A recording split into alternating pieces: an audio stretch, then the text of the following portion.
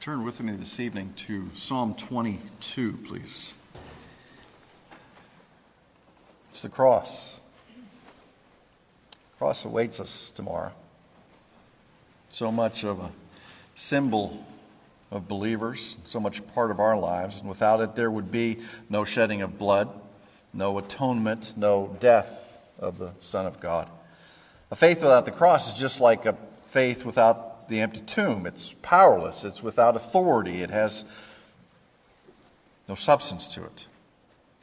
And isn't it strange that in the Christian life, there's no power until you give it all up. There's no strength until you become weak. And there's no hope until you see your Savior die. Now, this was the plan all along from our Heavenly Father, from before the foundations of the earth were laid, when there was only the Father and the Son and the Holy Spirit together. They are eternal, they are one, they are three. It was agreed that the way of forgiveness, the way of restoration, the way of salvation for the creation of the Father would be the atoning blood of the Son. It was His work that would pay our price. That was the plan from the very beginning. From the very first sin, we see that the shedding of blood was integral to the atonement, integral to the forgiveness that was required. Adam and Eve in the garden, when they sinned, there was shame involved, so the Lord provided for them skins to cover their nakedness. Where did the Lord get the skins? Animals had to give their life. So began an imperfect and ongoing pattern of the shedding of blood for the temporary atonement, the temporary covering of our sins. And we see throughout the Old Testament that had to be repeated again and again and again, because it was never the perfect sacrifice. Not until there was found the perfect sacrifice, not until the Lord Himself provided that sacrifice, that perfect, spotless Lamb of God, was there no longer a need for any other sacrifice. And that's why we are here. Now, I think we can live with the idea that a perfect God would choose His way of saving His creation. He can do it in whatever way He wants to. Remember, God is not bound by time. He is not bound by the same parameters of existence that affect us. He is outside of those things. He created them. But what about a man who 1,000 years before the crucifixion of the Son of God, and 300 years before crucifixion was ever even thought of or conceived by a human mind, what about somebody there writing that the Messiah, the perfect sacrifice, would give his life and would describe the crucifixion death in great detail? 1,000 years before it would happen. 300 years before crucifixion was ever even thought of in the mind of man. We read from Isaiah. It's the same thing. It describes the type of death that our Lord would die on the cross. Crucifixion arose out of a means of torture, probably from the Medes or the Persians in the East. Alexander seems to have taken it on as a form of execution, and the Romans, as they were so good, perfected it and knew how to draw it out and knew how to get the utmost of suffering from the victim before they would succumb. Remember, crucifixion is a death by suffocation. Crucifixion is a death by suffocation. All the things that go into it are bad. All the things that lead up to it go to weaken the body. The beatings, the scourgings, the being out in the open. It was all part of that. But in the end, as the individual hung on the cross and their strength either gave out or the Roman guards would come and break the legs, they could no longer push up and get a breath. So they would die from suffocation. It was brutal. It was torturous. It was humiliating. And yet we see it written of here in Psalm 22. Let me read from Psalm 22. My God, why hast thou forsaken me? Far from my deliverance are the words of my groaning. O my God, I cry by day, but thou dost not answer, and by night, but I have no rest. Yet thou art holy. O thou who art enthroned upon the praises of Israel, in thee our fathers trusted. They trusted, and thou didst deliver them. To thee they cried out and were delivered. In thee they trusted and were not disappointed. But I am a worm and not a man, a reproach of men and despised by the people.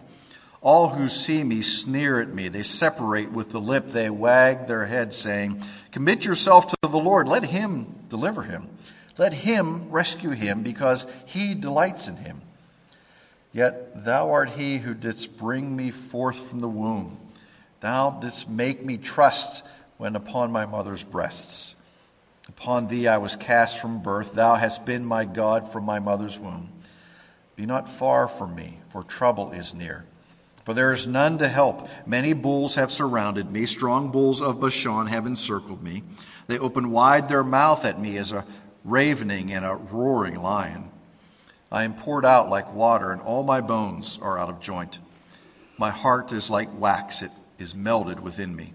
My strength is dried up like a potsherd, and my tongue cleaves to my jaws. Thou dost lay me in the dust of death. For dogs have surrounded me. A band of evildoers has encompassed me. They pierced my hands and my feet. I can count all my bones. They look, they stare at me. They divide my garments among them. And for my clothing they cast lots. But thou, O Lord, be not far off. O thou, my help, hasten to my assistance. Deliver my soul from the sword, my only life from the power of the dog. Save me from the lion's mouth and from the horns of the wild oxen. Thou dost answer me. I will tell of thy name to my brethren. In the midst of the assembly, I will praise thee. Now, from all evidence that we can find, David had no idea that he was writing in a prophetic fashion about the death of the Messiah, that his words and his description would match that of something yet to be discovered 300 years down the road. Now, in the context, David is obviously facing something very difficult here. Perhaps he's facing one of those times when Saul is chasing him through the mountains and he and his men are hiding in caves. Maybe it's that type of struggle that he's in. But on the other level, we have to understand that this refers to the crucifixion of Jesus Christ. So, to understand what Psalm 22 is, we kind of have to leave David and go to Christ. We have to leave whatever struggle David is describing because it's not made clear to us, but we know that Christ from the cross quotes from here, and the events that we see here in Psalm 22 are played out for us in the death of Christ and in those around him. So we see in the first verse, my God, why have you forsaken me? When Jesus was crucified, darkness fell upon the land from noon until 3. And Jesus cried out these words, Eli, Eli, lama sabachthani. No one can really know what was involved in God's forsaking of his Son at that time. So we have to understand that for all eternity, Jesus had experienced perfect union with the Father. They were of the same substance and the same essence. They were never out of fellowship, never out of communion. And somehow here, the spotless Lamb of God who knew no sin cries out to the Lord, why have you forsaken me? Why did the Lord, in his holiness, turn his back upon his Son in that moment? Was it the fact that he bore the weight of sin of all humanity upon his person at that time, and the Father could not look upon it at that time? And we understand the physical agony of a crucifixion was terrible, but imagine the spiritual agony. The Son of God is forsaken by the Father. The weight of our sin is laid upon him. And he takes it willingly. He bears it willingly. There on the cross, in that moment, he became sin for us so that we might know his righteousness. So the righteousness of Christ might be imputed into us. We have none of our own. We have nothing but sin. And here comes the work of Christ in our lives, and it is given to us by the Father. After 3 hours of darkness imposed by the Father, it is now the 9th hour. If you remember from last Sunday, that makes it about 3 o'clock. And what happens at 3 o'clock on this particular day in Jerusalem? That's when the lambs begin to be sacrificed. Those lambs that were taken into the homes of the people. As Christ entered Jerusalem, that's the day where the lambs were taken in, and they were to keep the lambs with them in their homes. And then on this day, between 3 and twilight, the lambs were to be sacrificed.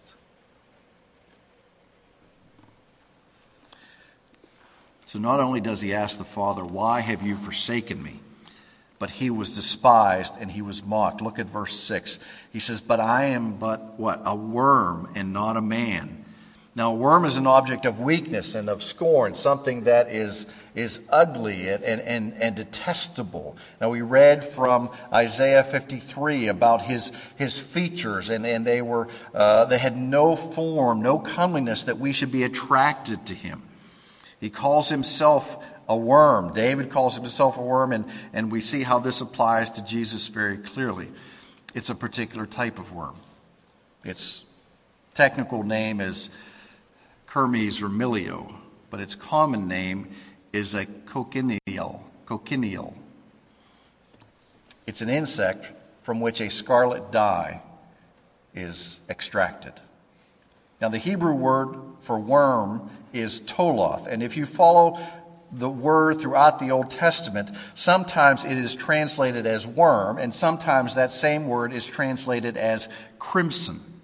In Isaiah and Exodus, it is translated as crimson as an example. Here, it is translated as worm. Now, why would the same word be used for worm and crimson? They seem to have no connection to one another, except that this worm was known as the crimson worm or the scarlet worm, because when you would crush it, this red, scarlet, this crimson fluid would come out. It wasn't blood. It was used to make a dye for clothing. When it was crushed, there came this thick, scarlet-colored fluid from this worm. Or when the mother worm was about to give birth, it would connect itself to a tree trunk or a tree branch, and in giving birth, it would also give its life. And in the last breath that it would take in the worm's life, it would extract this red fluid, and it would stain the tree upon which it died. What better example of the work of Christ when he says, "I am but a worm"? Yes, he is detestable, he is insignificant, but he is also that worm which stains the tree with his own blood. And not only did he just stain the tree, not only did he give his life, but that is the blood that cleanses us. We cannot be cleansed of our sin unless we are washed in his very own blood.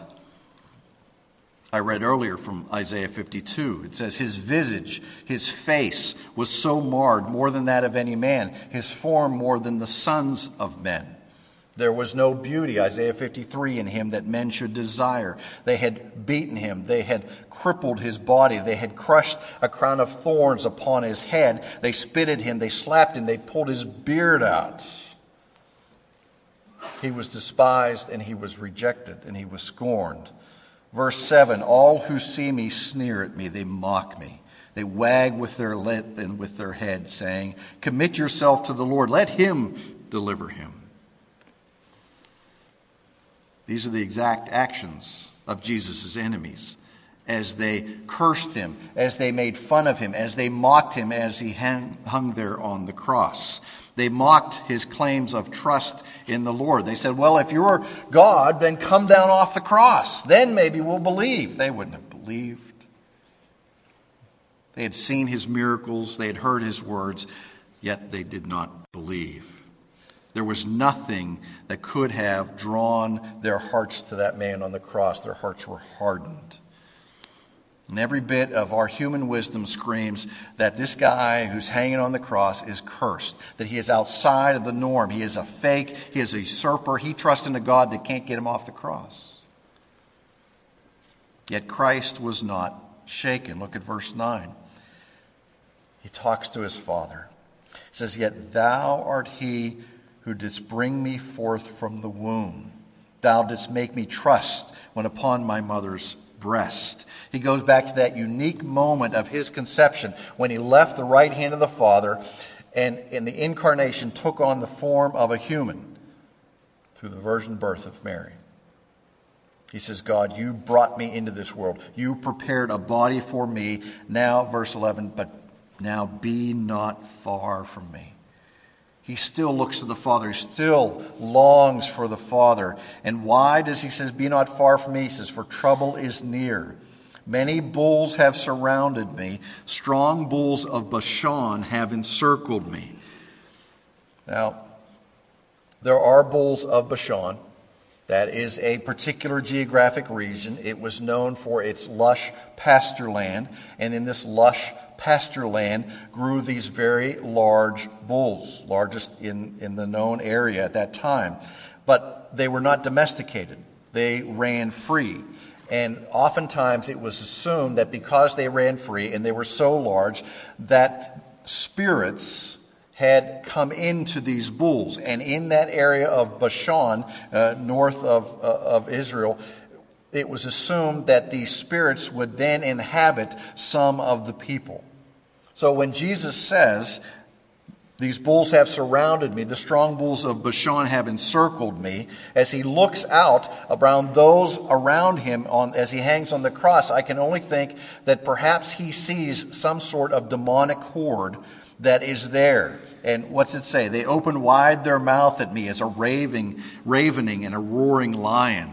And there they are surrounding him and going, this is our day. This is the day we have waited for millennia. This is the day when God is overcome, when he is defeated. This is our day of victory. We've got Christ, the Son of God, on the cross, and we are going to kill him. And they are crying out with joy in their demonic hearts. See, maybe that's why Paul in Colossians tells us that when Jesus died on the cross, he triumphed over the host of demons. Peter tells us the same thing, that when Christ went and proclaimed to the demons in the darkest hell, remember when we studied Jude? Those demons who were locked away as a result of their actions back in the early parts of Genesis, in the darkest and the deepest parts of hell, Jesus goes down and proclaims to them, I am the Son of God, and I have overcome death. Hebrews chapter 2 tells us, he destroyed him who had the power of death, while hell and all its hosts thought it was their great day. But Jesus bruised the head of Satan. Remember, in the early part of Genesis, it says, he will bruise his heel, but he will bruise his head. He has crushed the head of Satan by overcoming death. Verses 14 through 18 really lay out for us what it is like as to the individual in the midst of a crucifixion. It is laid out here prophetically for us. Okay, this is David's description. It goes far beyond his own experience. I am poured out like water. My bones are out of joint. My heart is turned to wax and is melted.